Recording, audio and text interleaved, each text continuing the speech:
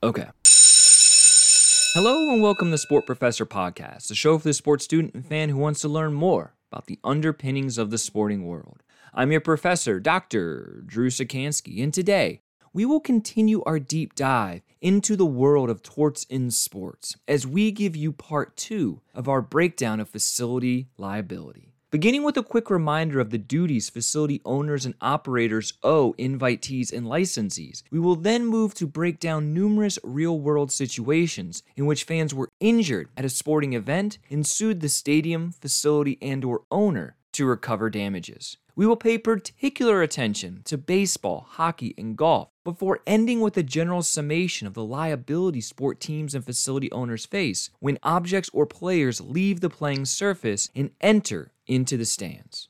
So, if you ever wondered what parts of a baseball stadium need to be covered by protective netting, or if a spectator at the Masters could sue Augusta National for being hit by an errant drive, then this is the podcast for you. So just sit back, relax, and enjoy this episode of the Sport Professor Podcast.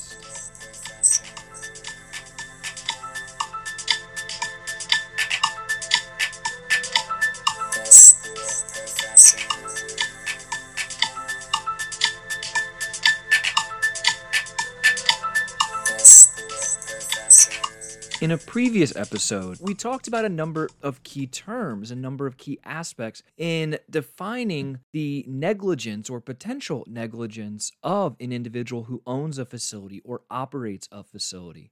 We defined individuals like licensees and invitees and talked about how they were different not only in definition, but also in the duties that are owed to them, citing specifically that invitees or individuals who receive a personal or impersonal invitation to come and use a facility are owed a duty by the facility owner of protection from known risks or hazards. Whereas a licensee, an individual who has permission to come onto a piece of property, is only owed the duty to be warned of those risks or hazards. We also talked about the different types of defects that might be seen or might occur on a property or within a facility, talking about patent versus latent defects. And then we also talked about the idea of the duties, the 4 specific duties that encompass the main duty, which is this duty of reasonable care, stating specifically that a facility owner or possessor or operator has to inspect the premise to discover any type of hidden or obvious dangers. Once they uncover those dangers, they have a duty to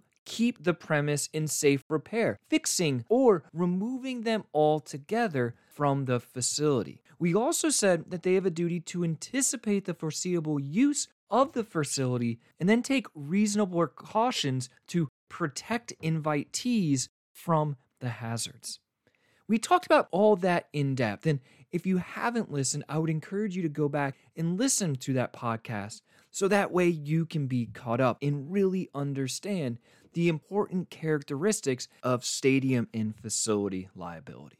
Today, what I want to do, though, is I want to move that conversation forward. And instead of just talking about these concepts and providing definitions and examples that are very general, I want to focus on very specific application of the legal elements and principles of facility liability and negligence. The best way to do that is to go through and dissect case law. Remember, case law is the application of the law to actual cases that have been filed through the court system. With case law, what we do is we look at how the judge is interpreting these key legal elements of duty, breach, causation, and damages within facility negligence to determine how the future courts might apply the same constructs going forward. The idea being, if we as sport managers understand how courts interpret these key principles, we can take steps to prevent lawsuits from individuals coming on and using our facility. And that's where we want to go with the rest of the conversation, looking at specific facilities or specific properties in sport and recreation. because the duties that we have to repair, to inspect, to remove hazards, all deal with how that facility is used and what can be expected by an individual entering into that facility or entering onto that property. So when we're looking at negligence and liability of the owner or possessor of a facility, we have to consider that facility being used. And today, that's exactly what we're going to dive into here. We're going to look at some specific facilities within recreation and sports and tackle case law, which has established the legal duties that are required from the owner or possessor of that facility towards the people coming in and entering that facility and using it. And where I want to start with is a little bit different than maybe where we've started in the past. I want to start by looking at an example from the world of recreation, because this is a really unique example, but it actually has a lot of spillover into the field of sport as well. And this is a case called Grant versus Wakata Campgrounds, LLC.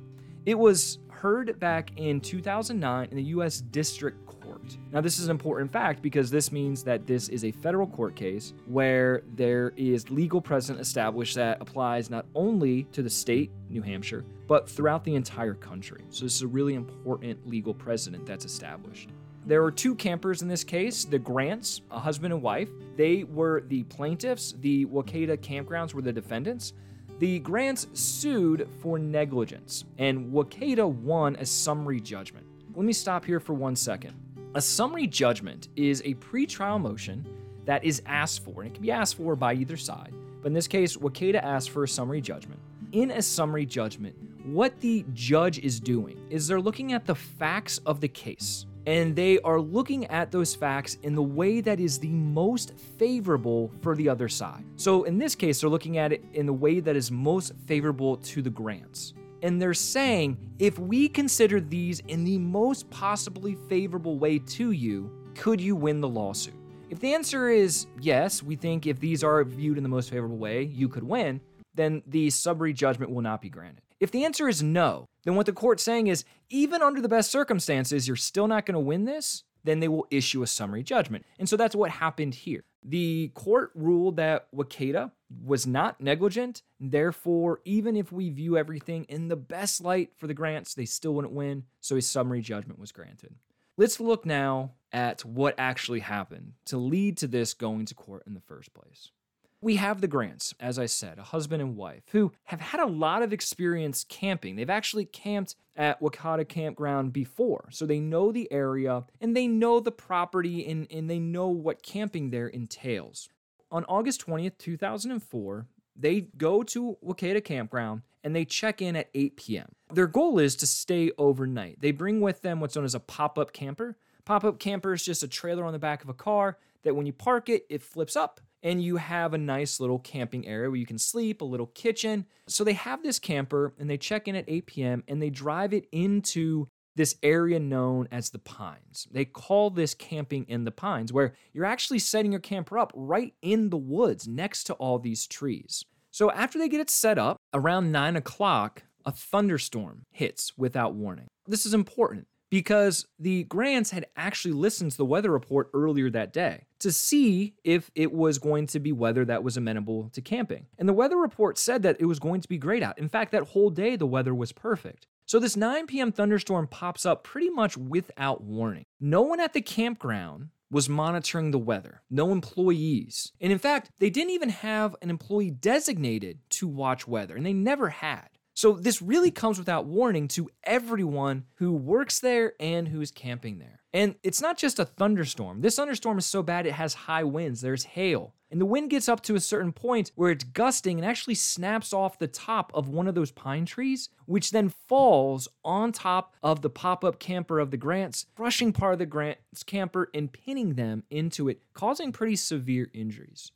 Like oftentimes happens in America, what do the Grants do? They sue. They claim that the Wakata Campgrounds were negligent in their property ownership. Now, the first court disagreed with that. The first court said that they weren't, that they actually didn't breach any of their duties, but the Grants thought that the judge inaccurately interpreted those duties. So they move to appeal the case, and they raise 3 questions. The first question that they raise is, did the Wakata Campgrounds exercise due care in keeping the property safe to invitees? Were the customers, in other words, exposed to unnecessary and unreasonable danger? They also ask, did the defendants breach its duty to warn the invitees of the approaching weather? And finally, did the defendants breach their duty and expose the campers to unnecessary and unreasonable danger by not closing the park?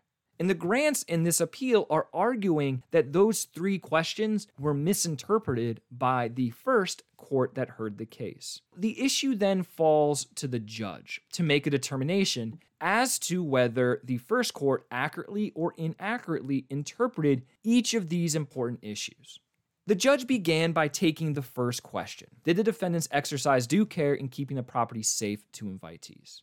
And to do that, they have to go back and examine that idea and that duty that the Waukeeta campground has. They have a duty to keep the premise in safe repair, inspect the premise, and discover any type of known or hidden dangers. Once they find a danger, they have a duty to remove that danger or to fix it.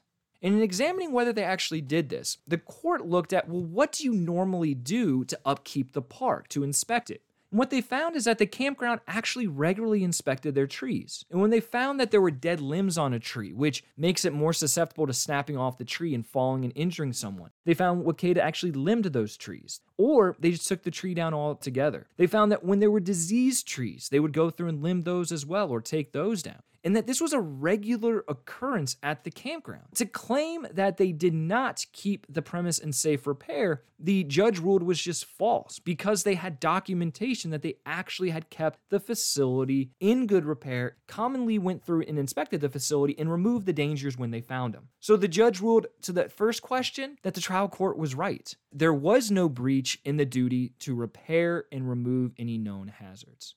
To the second question, though, did the defendants breach its duty to warn invitees of approaching weather? This one was a little bit harder for the judge to come to a conclusion on. And as so often is the case in appeals, what the judge will do is they'll not only hear the argument from both the Grants and Waukeeta campground, they'll also go and they'll look at past what we call case law, other decisions that have been filed in other courts. And in doing that, this judge noted specifically that there were no cases dealing with this situation on campgrounds. He did find some cases where there were issues of weather coming in and the property owner warned of that weather. Primarily, he pointed to golf courses, where golf courses have an individual whose job it is to monitor the weather. And if bad weather comes in, let's say a thunderstorm just like this, the risk of lightning hitting a golfer who's holding a metal club is pretty high. And so they will send a warning. Normally it's a couple of horn sounds, which signify to the golfers it is unsafe and you need to come in right now. The judge did find that there were places that did that. And he noted that if you have someone monitoring the weather, you do have a duty to warn people if the weather is bad. However, when we were talking about the facts of this case, I noted Waukeeta didn't have anyone monitoring the weather. They didn't have anyone monitoring, which means they didn't know the weather was coming, so they couldn't warn. So the question shifts a little bit to, well, should they had someone monitoring the weather? And this is where the judge went and looked at, well, what are the industry standards? What do campgrounds normally do? And he said this: after substantial research has failed to discover a single case imposing such a duty on campgrounds, I found that New Hampshire law would not expand the duty of care to the defendant is owed to keep its campground reasonably safe to include constantly monitoring of and warning about the weather. In other words, the defendant's duty of care is limited to keeping the property reasonably safe from the risks of danger that are known. Because monitoring the weather would not necessarily provide the defendant with either constructive or actual notice of the dangerous conditions on his property, there is no basis to impose a duty to monitor the weather as part of the duty to keep the property safe. The injury that occurred here is simply too attenuated to be a foreseeable risk of the defendants failing to monitor the weather. In other words, even if we had someone monitoring the weather, we wouldn't know that that top of the tree is going to snap off and that that could cause harm to the people in that campground under it. The top of the tree could snap off and go the other way, or a weather could come in and no top would be broken off. So what the judge is saying is there's no industry standard saying that you have to watch the weather. And even if you did watch the weather, that's not to say that it would have stopped this injury from occurring. There would be what we would say is no causation. The final thing that's taken into consideration here by the judge is one of the very first facts that I gave. It's the fact that the Grants are experienced campers. And he acknowledges that not only have they camped elsewhere around the country, but they've camped here before. Meaning they know the risks that are associated with camping. One of the risks of camping is the potential for bad weather to come in, whether that is a thunderstorm or a tornado or something else entirely. You know those are risks that you're taking when you go to a campground. And so he said that by going to the campground and having experience in camping, the campers, the Grants, assumed the risk that something like this could happen. In the end, the judge ruled that the campground did not breach any of its duties. They have a duty to inspect and repair any dangerous conditions. They had done that. And he said they did not have a duty to warn about the weather because there's no industry standard that says that they had to, and they had not employed someone specifically to do that. So he ruled that the summary judgment was properly granted.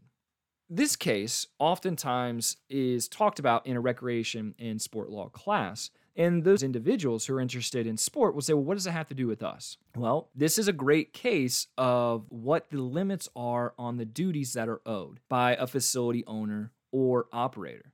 As I said, within golf, we actually do have standards that stipulate that individuals do need to monitor the weather, and that's pointed out in this lawsuit. It also applies to other stadiums. Think about throughout the Midwest in the season or in the fall. That's tornado season. We have college football games, 100,000 people sitting in stadiums. The question would then be, well, what duty do we have to protect those people from the weather, especially 100,000? And so stadiums and facilities, even if they're not parks, need to take this ruling into consideration to know what systems they legally have to have in place and don't. And if they have a system in place, this provides them with an avenue to understand what the limits on that system might be. One of those sports that oftentimes is at risk from the weather is the sport of baseball. And that's where a lot of our premise and liability case law actually comes from here in the United States, because baseball is America's pastime. It's been played in stadiums since the late 1800s, early 1900s. In baseball, because it's our national pastime, oftentimes in terms of the law, it's treated very different. For example, it has an antitrust exemption based off of a very old, archaic ruling by the Supreme Court. Well, when we're dealing with the liability of facility owners, baseball is also different, and the courts have treated it different at times, leading to something called the limited duty rule.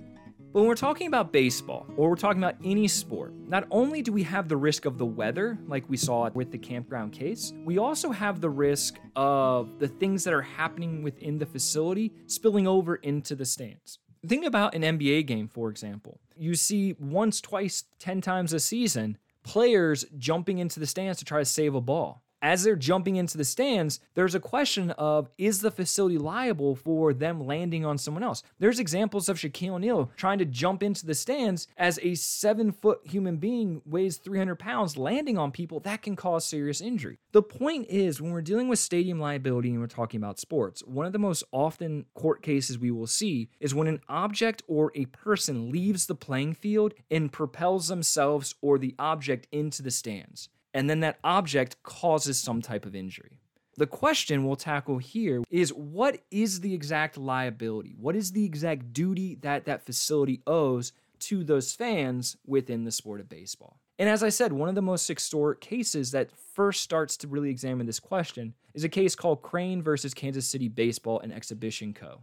This and the next case, which is Wells, are two pretty old cases. They both are from the same year, 1913. In this case, this was heard in the Kansas City Court of Appeals, so we're dealing with a state lawsuit. The plaintiff in this case is Crane, the defendant is Kansas City Baseball. Now, Crane initially sues Kansas City Baseball for negligence. The argument that the defense makes is this idea of assumption of risk, something that we just heard about with the Grant case. Initially, the defendant won, so initially the court ruled for Kansas City Baseball, but Crane is appealing it.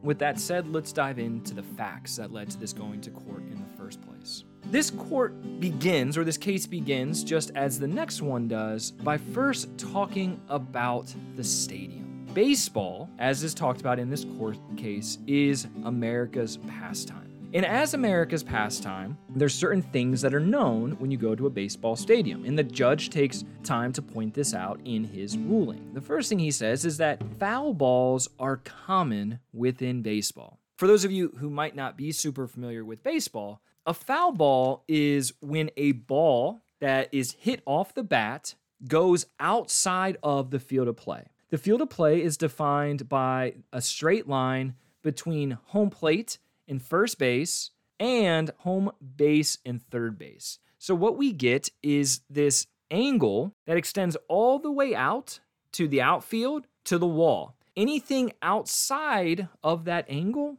is considered foul territory. Well, one of the things that's outside that angle are the fans and the bleachers. When you go to a baseball game, you will see 10 to 20 foul balls a game, balls that are not hit between those baselines, that are hit outside those baselines, which will often go into the stands. And in fact, the court even goes as far to point out that catching a baseball is an American pastime too. Going to a game with your glove to try to catch a foul ball, to have a souvenir to take home with you, is just as much as part of the game as anything else. The defendants in this case, Kansas City Baseball and Exhibition Company, they are the owners of a baseball stadium that puts on baseball games and exhibitions. Within this stadium, there is protective netting that is not on the playing field, but behind the playing field in this foul territory, from halfway down the first base line, wrapping all the way behind home plate to halfway down the third base line. Well, why is there that netting there? Well, foul balls, as they go in certain directions, come at you with more velocity, meaning there's a greater risk that that foul ball could cause injury. For example, if you're sitting right behind home and a pitcher throws a ball 90 miles an hour right at the batter, and he swings and just hits the bottom of it, fouling it backwards, that ball is still coming with quite a bit of velocity. Probably still coming at upwards of 80, 90, maybe even at times 100 miles an hour. Well, if that ball were to strike you, let's say in your face, there's a good chance that it's going to break a part of your face. And in fact, we've seen that over and over and over again, where a foul ball hits someone and breaks an eye socket, a nose, breaks a different bone. To protect the invitees, to fulfill their duty, stadiums will set up netting in those areas which they think the individuals are at most serious risk of being harmed. Kansas City Baseball set up that netting from halfway down first to halfway down third, all the way behind home plate as well. That's the stadium setup. The plaintiff, in this case, Crane, comes to the game and actually buys a ticket. Now, why is it important that they buy a ticket, that he buys a ticket? Because the act of buying a ticket means that he's an invitee. Being an invitee, Kansas City Baseball has a duty to protect him. That's going to be important later on. The other important part is not only does Crane buy a ticket, but Crane chooses the area in which he is sitting. He chose to sit in an area that was not covered by the net. And he chose to sit there when there actually were still seats available in the area that was covered by the net. So it was his choice of where to sit, and he purposely chose not to sit in an area covered by the net. As I'm sure you can foresee happening, as he's sitting in that area, a foul ball is hit during the game, comes into contact with him, and injures him. So he brings a lawsuit and he sues, claiming negligence. He claims Kansas City Baseball breached their duty to protect him from known risk. And he goes on to define that even more by saying the reason he's claiming that they breached that is because the defendant, Kansas City Baseball, did not have the entire stadium screened in. His argument is they have a duty to protect everyone in the stadium. The only way to adequately do that is to screen in the entire stadium. But after we get his argument and after we get the defense, we then get into the part that really matters. What does the court say? How do they rule on this? And in the ruling, the judge says a lot, but one of the most important things that he says is, quote, baseball is our national pastime, and the rules governing it, and the manner in which it is played, and the risk and dangers hereto are matters of common knowledge. In other words, because baseball is part of America, everyone knows the rules to it. Everyone knows that foul balls occur during the game. And because it's common knowledge, if I go to a game and I'm American, the judge is saying, I know of the risk that's associated with sitting in the fans. He's saying Crane had knowledge of the game. He was familiar with the risks of being a fan. He was familiar with the dangers in where he purchased his seat. And as a result of that familiarity, he is assuming the risk of the activity. Just like we've talked about with participant liability. If I'm playing football and I get tackled and I break my arm from a legal tackle, I can't win a lawsuit claiming that the defendant breached their duty and injured me, because being tackled is part of the game. It's an inherent risk of the activity. And by choosing to partake in the activity, I'm assuming that risk. The judge is saying the same thing is true for being a fan of baseball. If you are American and you go to a baseball game, you know the risk because baseball is America's pastime. He goes on to say that the defendant has this duty to provide reasonable care. And he says, we think the duty of the defendants towards the patrons included that of providing seats protected by screening from wildly thrown or foul balls for the use of patrons who desired such protection. He's saying the duty is to make sure an area of the facility is protected from foul balls or balls that are thrown wildly towards the stands. As long as you are providing seating that is protected, he's saying that you are fulfilling your duty. If an individual wants to choose to sit in an area that's not protected, then that's on them. Or as the judge says, Crane voluntarily chose an unprotected seat and thereby assumed the ordinary risk of the position. And he should not be allowed to recover since his own contributory negligence is apparent and indisputable. In other words, he contributed to the injury because he's the one that chose the ticket. So he is contributing to the act.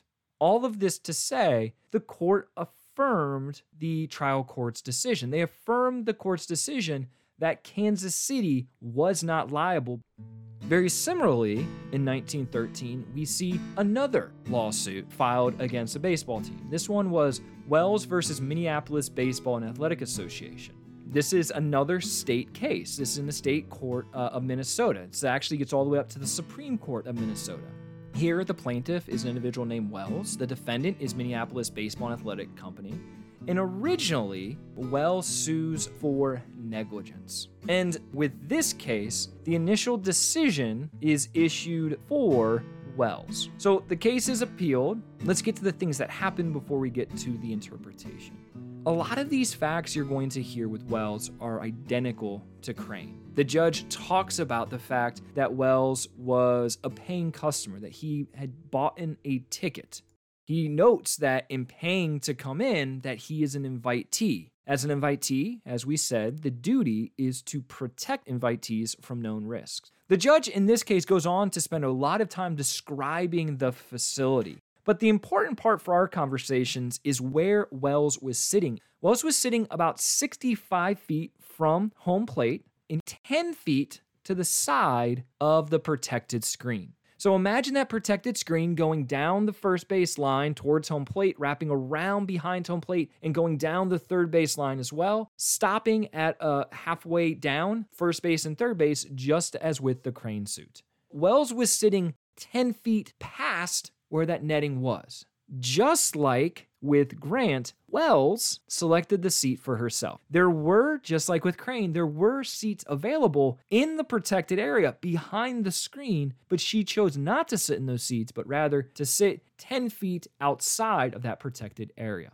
Again, as you can imagine, Wells was attending this game where she bought a ticket and she was struck by a foul ball. And it was struck her in the collarbone with such force that it actually broke her collarbone. It's important to note, and the judge points this out, the ball that struck her curved around the screen. It didn't go through the screen. There was no defect in the screen, in other words. So what does she do? Well, she brings a lawsuit, arguing that the netting was insufficient to protect her. This is the same thing that Crane is saying. There should have been more netting available so I could be protected. What does the defense argue? The exact same thing that Kansas City Baseball argued. They say the injury was accidental and that you bought the ticket, so you assume the risk of sitting in that area. And the judge again agrees, and he offers this great quote, which is used a lot in discussions of limited liability or the limited duty rule in baseball. And he says, quote, "Baseball is not free from danger to those who witness the game, but the perils are not so imminent that due care on the part of the management requires that all spectators be in a screened-in area. In fact, a large part of those who attend prefer to sit where no screens obscure their view. The defendant had a right to cater to their desires. We believe that as to all who, with full knowledge of the danger of thrown or batted balls, attend a baseball game, the management cannot be held negligent when it provides a choice between a screened-in and an open seat, the screen being reasonably sufficient as to extent and substance." The judge is saying that just as there are fans who want to be in a protected area, there's fans who don't want to be sitting behind a net. And it's perfectly legal for the stadium to make sure that both types of seats are available so that both sets of fans can be appeased. As long as there is sufficient net to protect those areas that are most dangerous. As long as you do that, you're fulfilling your duty to protect your fans. So they upheld the duty. They went against Wells. They said there wasn't insufficient screening. In fact, the screening was perfectly fine. And in issuing that decision, they end up reversing and remanding the initial court's ruling. The really important part we get out of that is defining this duty that baseball stadiums have. The duty of the defendants towards the patrons includes providing seats protected by screening from wildly thrown or foul balls for the use of patrons who desire it. If you choose not to sit in that area, that's on you. Now you've assumed that risk. So what's the limited duty rule then? Well, the limited duty rule applies to baseball, states that you must provide screen protection for the most dangerous part of the grandstands and for those who may be reasonably anticipated to desire that protected seating. And the courts all the way back from 1913 all the way through this Yates versus Chicago National League Ball Club in 1992 have continuously upheld that ruling. But baseball isn't the only sport where we see an object leave the field and cause injury. In fact, it might not even be the most dangerous sport because we have this sport of hockey. And in hockey, if we go back 20 years, there was even less protective netting or protected area provided to fans. And notice I said that baseball is oftentimes treated different. Hockey is a much younger sport. And first and foremost, it's not America's pastime. So the argument that it's America's pastime, therefore everyone should know the rules, doesn't fly in the courts. We don't ever see a judge mentioning that in their decision. So the question then becomes, what about hockey? How do we deal with the hockey in pucks leaving the ice or the rink and potentially hitting players? Is the facility or possessor of the facility, are they liable if that occurs? Well, let's look at a couple of court cases to assess that question.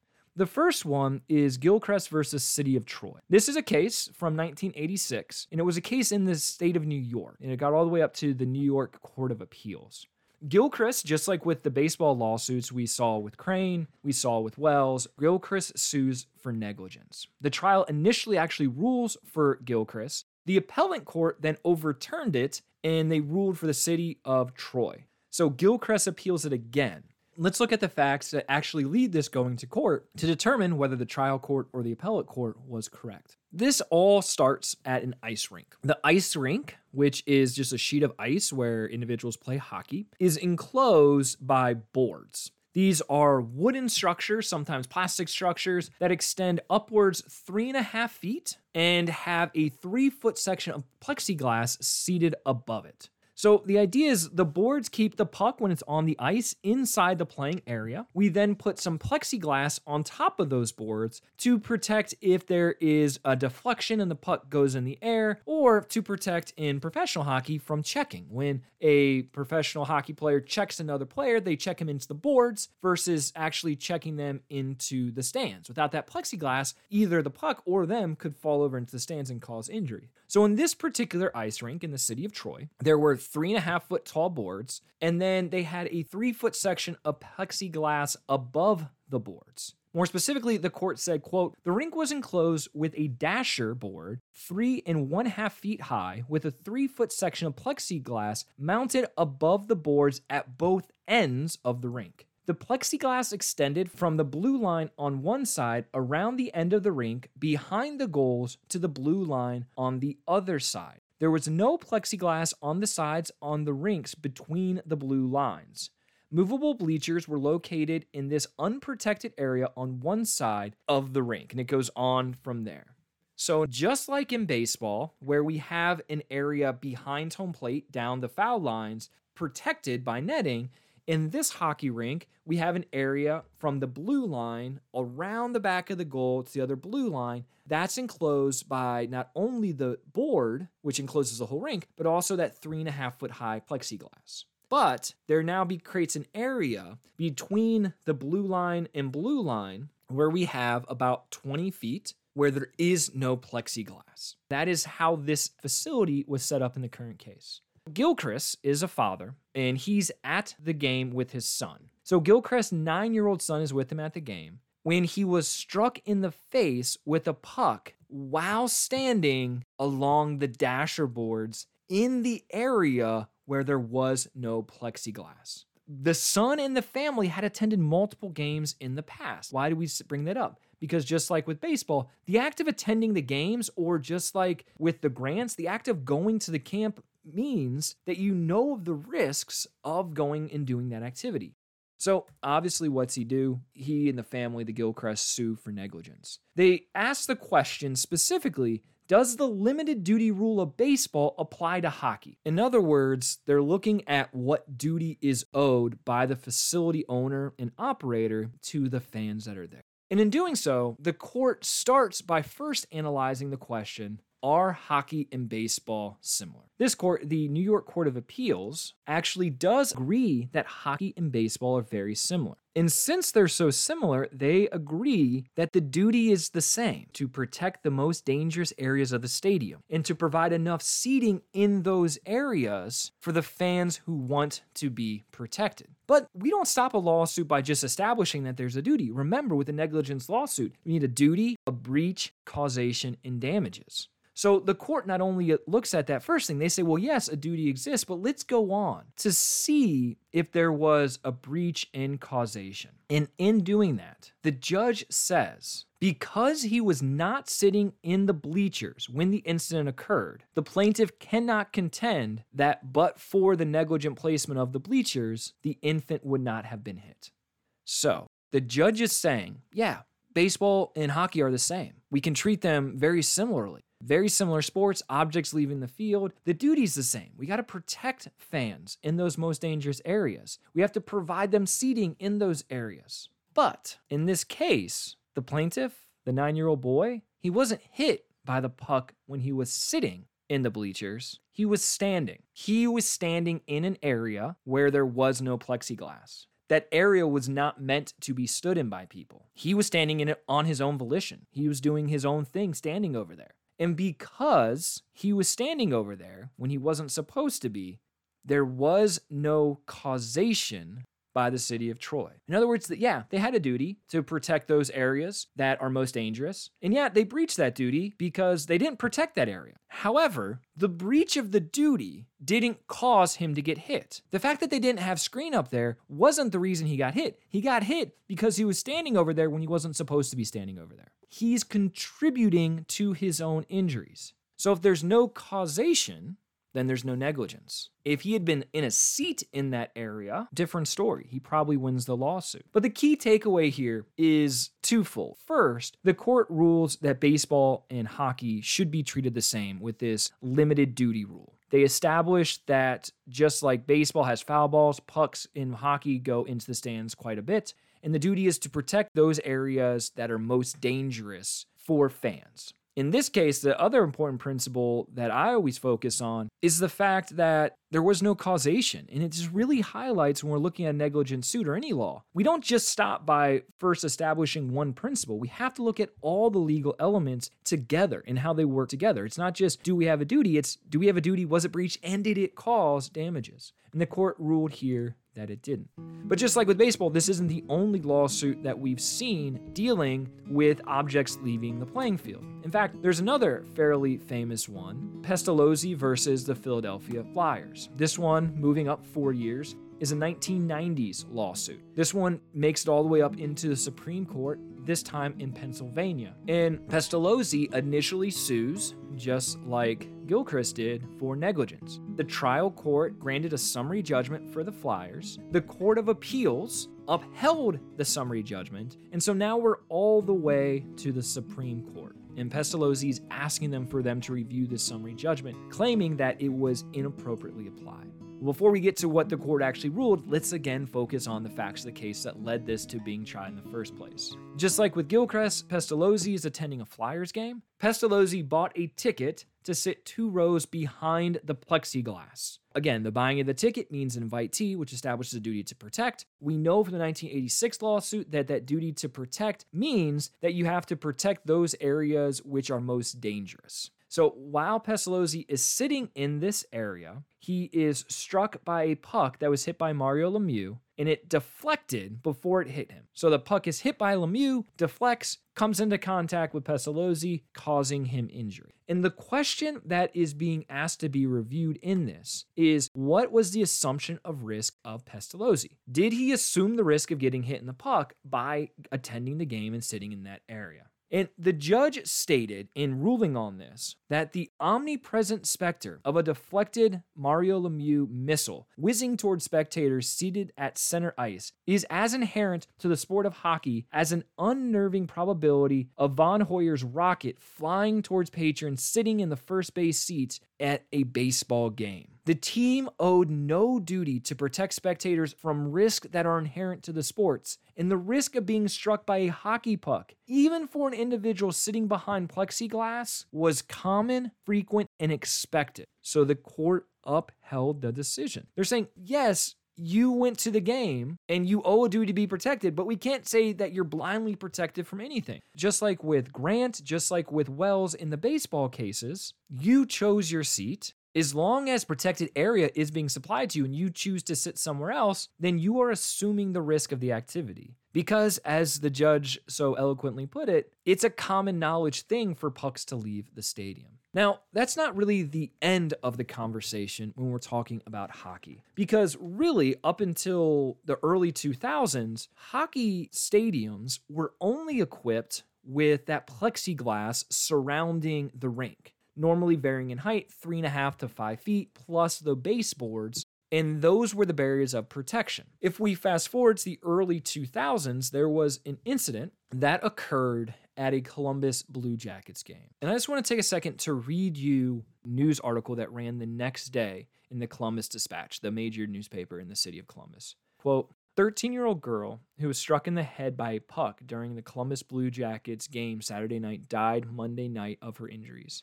Brittany Cecile was struck during the Blue Jackets game against the Calgary Flames at Nationwide Arena. The tragedy occurred during a season in which the NHL has pushed team and arena officials to increase their warning to fans lower areas of arenas. Fans are not allowed to enter those areas while the game is in progress. Ushers at an NHL game carry red signs with the words, "Stop NHL Puck Policy." Cecile, who went to the game as a birthday present from her father, she would turn 14 today, was injured after the puck shot by Blue Jackets center Espen Knutson deflected off a defenseman's stick and went over the protective glass. It struck another fan before hitting Cecile. She is believed to be the first fan to die after being struck by a puck at an NHL game. Frank Brown, NHL spokesperson, said Tuesday that he could not recall another fan death resulting from being hit by a puck at an NHL game.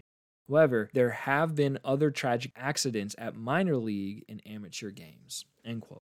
So, the question that I always ask, we talk about the legal precedent that's established in Gilchrist and Pestalozzi, that you have to protect those areas that are most dangerous. And up until then, I said, they didn't have any netting. They just had the protected glass. The question now becomes, after seeing this, after now knowing that there is a risk that you could suffer serious injury or be killed, does that change the case law? This incident never went to trial because, as we see with a lot of instances that occur at stadiums, whether it be a fan being hit by a baseball, a puck, another object being thrown into the stands, etc., a lot of times when there's injuries, the teams want to settle this out of court because the press of the injury is already bad enough that they don't want to also be trying to defend themselves in court as a family is grieving the death, in this case, of their 14-year-old daughter. But this one incident, regardless of what the case law says, changed everything for professional hockey. Now, the lower bowl, meaning the seats in the lower level, are all secure by a protective netting. The netting extends from the top of that plexiglass all the way up to the second row of fans. Why?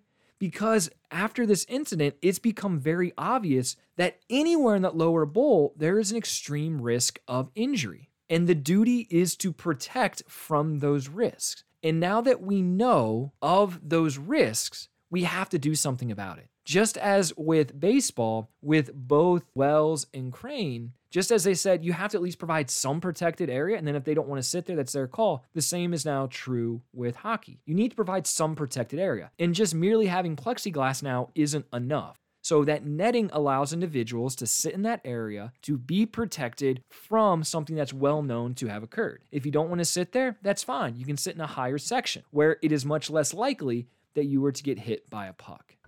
There's one other sport that has become very commonplace for individuals to be struck by an object that's leaving the playing field, and that's the sport of golf. And I want to reverse this a little bit by first starting by posing a couple questions to you and having you think through the application and how you think the law might rule before I give you a couple court cases which tell you what the case law says.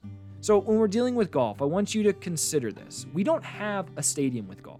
We have very little grandstands, oftentimes maybe none or very little bleachers. However, we do have instances where a fan might be struck by a golf ball. In an instance like that, if a fan is struck by a golf ball during the Masters, can the fan win a lawsuit against Augusta National, the owners of the land? Could they sue them for negligence and win the lawsuit? Well, let's think about it. If we're talking about negligence, we're talking about duty, breach, causation, and damages. First thing that we have to establish with duty is there a relationship present between the person who is hit by the ball and the defendant, in this case, Augusta National?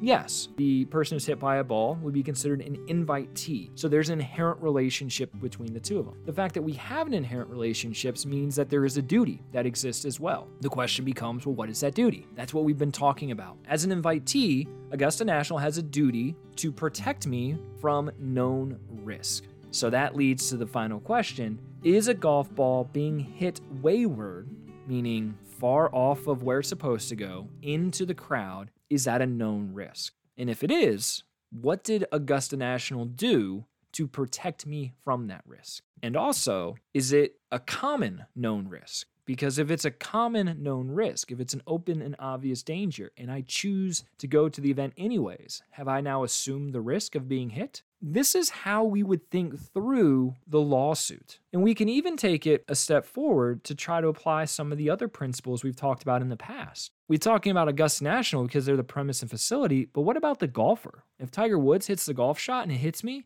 can I sue Tiger Woods for hitting me with a golf ball? What if we change up the circumstances entirely, and instead of talking about being at the Masters, what if I'm at my local golf club? What if I'm a member of a golf club and another individual hits an errant tee shot and strikes a person in the head? Can the person who hit the ball be found guilty of negligence? Can the owner and operator of the golf club, your golf club, can they be sued for negligence for failing to protect you? Well, all of these questions can be answered by, again, going back and diving into the case law. And one of the quintessential cases dealing with golf is Duffy versus Midlothian Country Club. This is a 1985 case that was filed in Illinois that gets all the way up to the Illinois Court of Appeals. Just like with everything we're talking about this week, the plaintiff, Duffy, files for negligence. Now, originally, the club won a summary judgment based off of the assumption of risk doctrine. However, in the appeals court, they ruled for Duffy, and they awarded Duffy $448,380.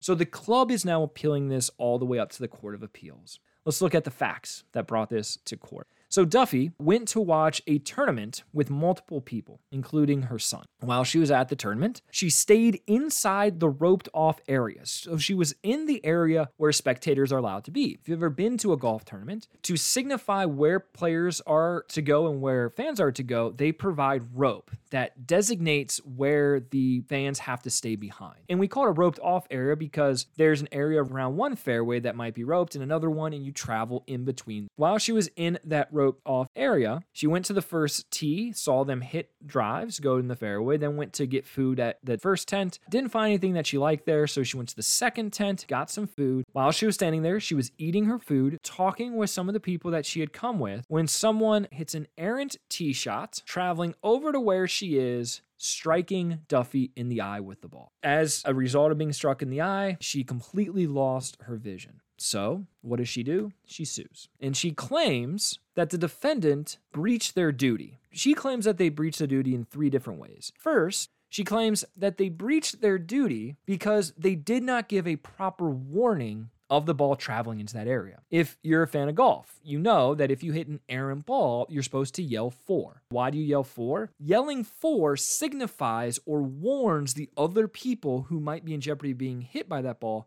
of a risk. they can then move out of the way or duck in cover to try to protect themselves. So Duffy argues that the defendant breached their duty because they did not properly warn her by yelling 4.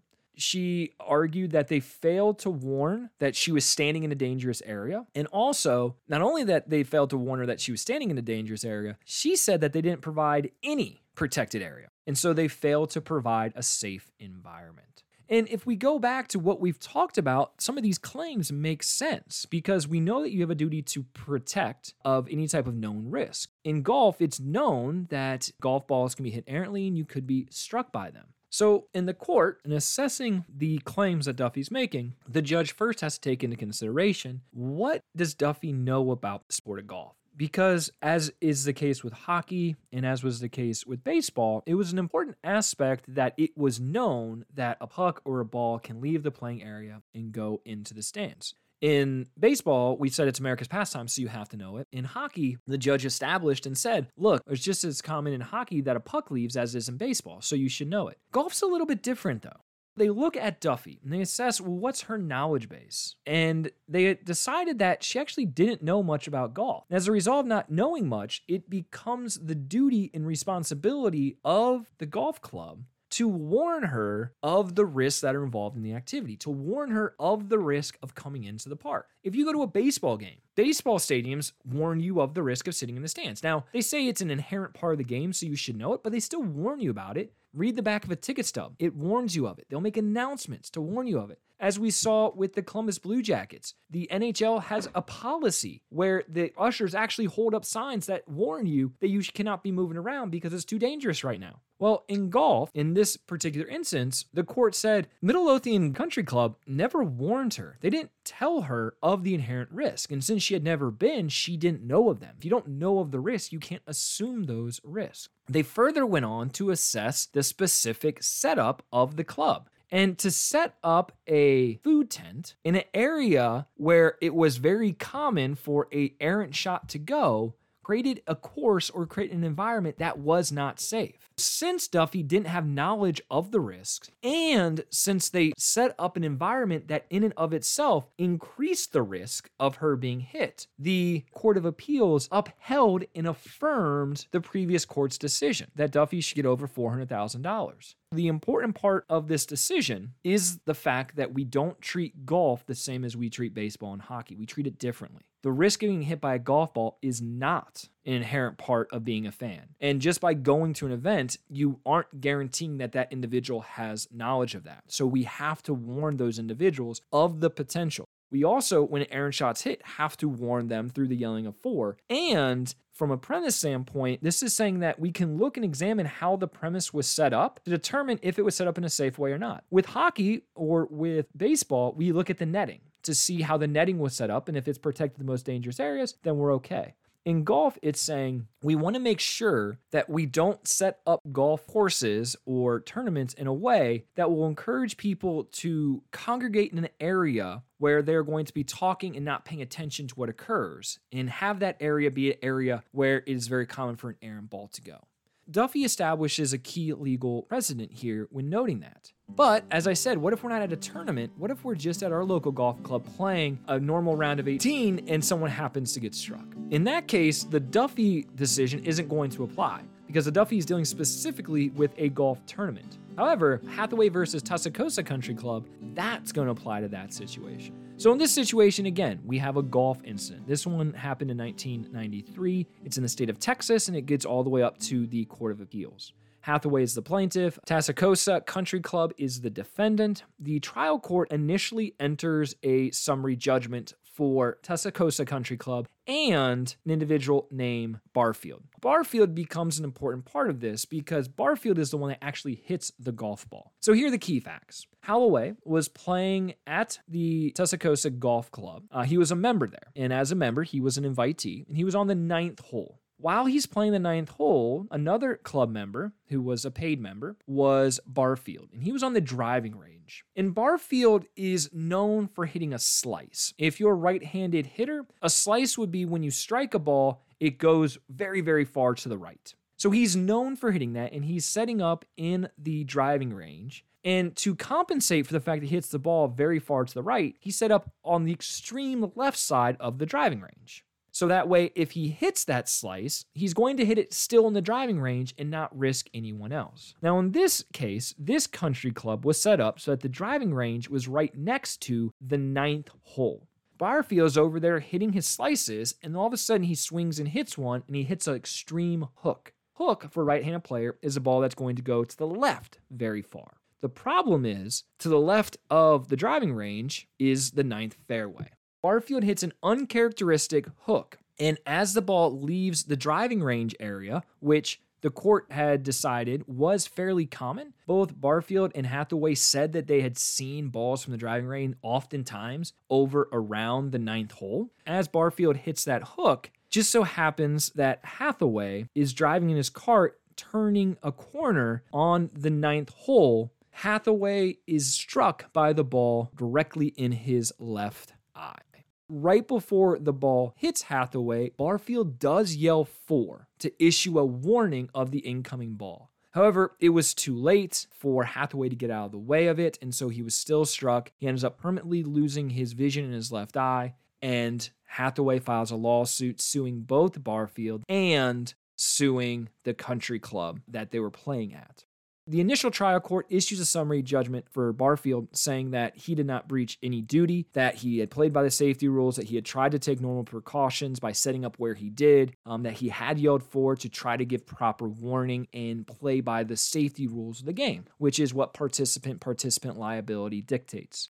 Hathaway acknowledges and accepts that, but he still continues to try to appeal the decision to issue a summary judgment for the country club. Because his argument is the country club was not set up in a safe manner. Very similar to the argument that we saw with Duffy, when Duffy claimed that the country club was set up in a way that brought about an increased risk to her from being hit. Hathaway is making the same argument with the location of the driving range to the 9th tee.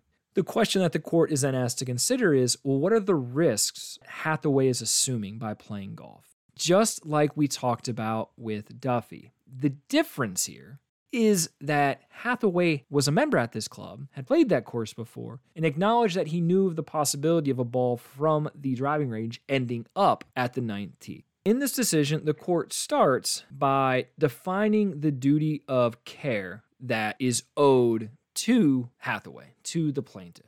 With Barfield, they said that Barfield owes a duty of ordinary negligence. In other words, as long as Barfield isn't acting in a reckless or intentional way and playing by the rules of the sport, as I defined, then Barfield isn't breaching his duty. Now, if Barfield had set up and intentionally tried to hit the ball onto the 9th hole while Hathaway was playing it, now he's breached his duty because he's doing something intentionally that increases the risk of the activity. But he isn't doing something intentionally, and he called 4, so they very clearly have acknowledged that Barfield did not breach his duty. With Tuscaloosa, though, they looked at the duty that they owe, and they found something a little bit different. They say Tuscaloosa owes a duty to know and fix or warn of reasons for danger, or fix or warn any risk that are foreseen. The question that is asked then is, since they are in charge of the setup of the golf course, and since they knew that it was possible that golf balls could be hit over there, did they fulfill their duty in fixing a known risk? The trial court ruled in a summary judgment that that was a question that they could rule on. In other words, the trial court said that, well, that's a question of the application of law, and so that's not for a jury to decide. The appeals court disagreed. The appeals court said, no.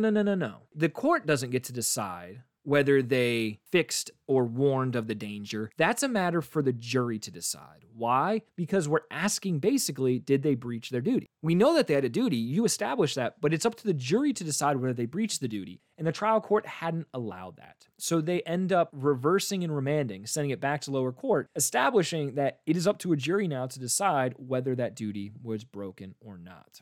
But that fact aside, the key thing that comes out from this is something that the judge says. In the court case, the judge rules that a possessor of land is subject to liability for physical harm caused by his invitees by a condition on the land if and only if he, 1, knows or by the exercise of reasonable care would discover the condition and should realize that it involves an unreasonable risk of harm to such invitees, and 2, should expect that they will not discover or realize the danger or will fail to protect themselves against it, and 3, fails to exercise reasonable care to protect them against the danger.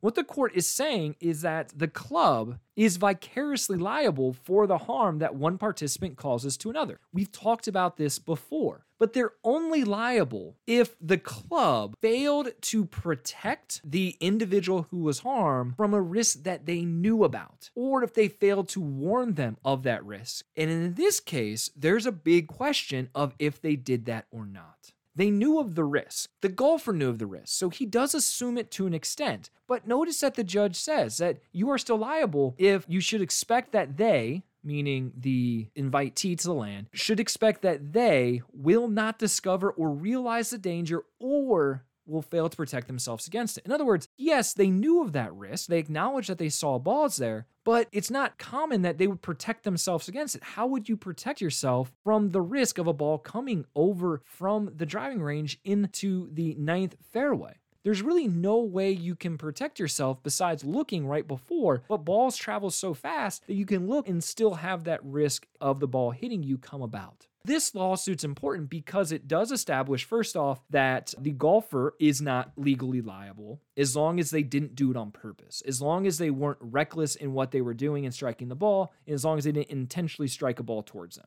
The second important thing that comes from this is even if I have knowledge of the game of golf, if the course is set up in a way that provides greater amount of risk than can normally be expected to the individuals who are playing golf, then the course can be held liable for increasing that risk. And in this particular case, the course was set up so that the driving range and the 9th hole were too close to each other, thus increasing the risk of someone on the 9th hole being struck by an errant shot from the driving range. So, if we go back to the initial questions that we asked with the Masters, if a fan is struck by a golf ball at the Masters, can the fan win a lawsuit against Augusta National for negligence? Potentially. We would have to look at the situation. An errant tee shot goes 5 yards off the fairway and hits a fan in the head. That's probably not an errant design. In order for Augusta National to be held liable, you would have to make the claim and prove that the course was set up in a way that increased the opportunity or increased the risk to fans. You would then have to also show that Augusta National failed to warn fans of that risk, and you would have to show the fan had limited knowledge of the risk, therefore they could not assume the risk of the activity. At Augusta National, it's going to be pretty hard to prove because at a Masters, the people that are attending, getting tickets is so difficult that they're probably going to have knowledge and be fans of the game. And I have never heard anything about the setup of Augusta that creates an increased amount of risk for patrons that are there. The second question, could they sue a golfer that hit the shot? Well, they could, but winning that lawsuit is going to be almost impossible. You would have to show the golfer was doing something reckless or trying to intentionally hit the ball into the fans. And that's going to be very hard to prove, especially at a Masters event. Finally, the last question I asked was, what if we change up the circumstances? What if you're at your local club and you hit an errant shot and it goes to another fairway and hits someone? Again, as long as you are not acting recklessly, you are not going to be held liable in that lawsuit. The club itself, though, could be if they design the course in a way that increases the risk to the person who was hit. One of the last sports that I want to finish talking about is one that we don't really talk a lot about in sports law, but this is one where the danger of an object leaving the playing area and traveling into the stands and creating injury is maybe the greatest, and that's the sport of auto racing. So if any of you are big NASCAR fans, you know that getting in wrecks is fairly common, but also not just wrecks. You're moving at such speed and cars hit at such high speeds that they oftentimes break apart. And it's not uncommon for that thing to go up towards the fans. With auto racing, we have to think of even though wrecks and wreckage flying into the stands is foreseeable, it doesn't just mean that the facility isn't liable. Just like golf, it is foreseeable, but we have to look at the totality of the event and what occurs to determine if the stadium is going to be held liable. And we're not going to get in depth into these court cases, but there are two court cases which helps establish some case law here.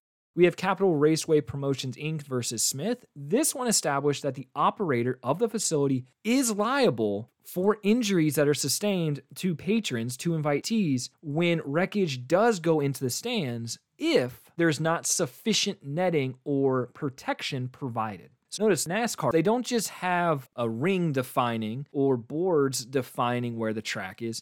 They extend that up with mesh wiring, just like we see in baseball, just like we see in hockey, though this is going to be obviously substantially stronger. If we just remove that netting, we don't have that there at all, then we could be held liable. So we do, again, need to provide sufficient netting, and the Capital Raceway lawsuit establishes that. There's another one, Richu versus Herbert, established that there's a duty to regularly inspect that netting. Because what we had in this lawsuit was we had a case where there was a wreck, they had netting up or protective barrier up, the car went up against that and pieces of the car actually broke down that barrier and those pieces of the car still continued into the fans, causing serious injury. And what they established there is that that netting wasn't regularly inspected and that it was in fact defective. And the fact that it was defective led to it breaking away and injuries being caused. So remember, when we talked about duties of facility owners and possessors, it's not just to protect, we have to reasonably inspect the facility, just as we established with the Grant versus Wakeda campground lawsuit. They had a duty to inspect the facility. The same duty exists within auto racing, because just having the netting up or protective barrier up isn't enough. You have to inspect it to make sure it's going to do its job of protecting the fans. And that's what the Herbert lawsuit established within auto racing as well. Now, that's not the end of all sports where things can happen, where things can go into the stands. We can talk about wrestling and fighting. I mean, things like the WWE, oftentimes fighters will leave the fighting area, will leave the ring, and they might go towards the stands or even into the stands. This is similar to other sports. We said basketball, you can have players diving into the stands to try to save a ball. In the Malice in the Palace, Ron Artest willfully went up into the stands and left the playing area to fight. So the question becomes, well, what's the liability of the facility owner or possessor in those circumstances? We see the same basic principles applied. We have to protect fans from objects leaving the field to make sure that they are secure and safe. We also have to warn them of those potential hazards. We could talk about this in other sports as well. Tennis, you could have a tennis ball hit into the stands, or maybe a racket slip and hit someone. Football, field goal could go through the upright. We have instances in America where you have in Lambeau Field, fans go and jump into the stands, what we call the Lambeau Leap. They're leaving the playing field, jumping in the stands as a form of celebration. But what if they jump into someone and it causes injury? What's the liability there? Basketball, balls might get tossed into the stands. Players might spill over into the stands. There's very limited case law, though, when we talk about wrestling. There's limited case law with tennis, football, and basketball to know exactly what the assumption of risk is for the fans. Because one thing hopefully you've been able to learn from this conversation today is not only what the duties are. More specifically, you have that duty to keep the premise safe, to inspect it, to discover any type of dangers or damages that might have occurred to that property, and then remove or repair those dangers. Not only have we learned that and talked about how those can be applied within these sports settings, but we've also learned a little bit about the idea of assumption of risk. We haven't named it specifically or defined it specifically, but we've talked about it within each of these lawsuits. We've asked, well, what are the risks that are assumed by the plaintiff in participating in the activity as a fan or as a camper? And what we've established is that the risk for going and attending a sporting event is not a uniform risk across all sporting events. Baseball is treated different. As the limited duty rule states, baseball is America's pastime, so we have to treat it as such, meaning we treat it that everyone knows the inherent risk of the activity. The courts have taken that limited duty rule and transferred it over to hockey as well. And we looked at 2 court rulings which reaffirmed that. In both of those cases, we treat the idea of assumption of risk a little bit different than we do in the case of a golf. In the golfer cases, we looked at, it depends on the person. It depends on what their knowledge base is. We don't apply a uniform standard to all golfers, as we saw in the Duffy case, where they acknowledged she didn't know much about golf and therefore cannot assume the risk. Similarly, with other sports, we would have to look at how the court ruled on each of those individual sports to determine what risks are assumed by participants going and attending those events. negligence. Hopefully this conversation today has helped you understand those principles of duties that are owed by facility owners and premise operators. Hopefully it's also helped you understand this idea of assumption of risk a bit more. As always, if you have any questions, please follow us on Instagram at The Sport Professor. Feel free to shoot us a message letting us know if you have any questions about premise liability. If you have any ideas for topics, please also feel free to reach out. Until next time, though, I hope you enjoyed this episode of The Sport Professor Podcast.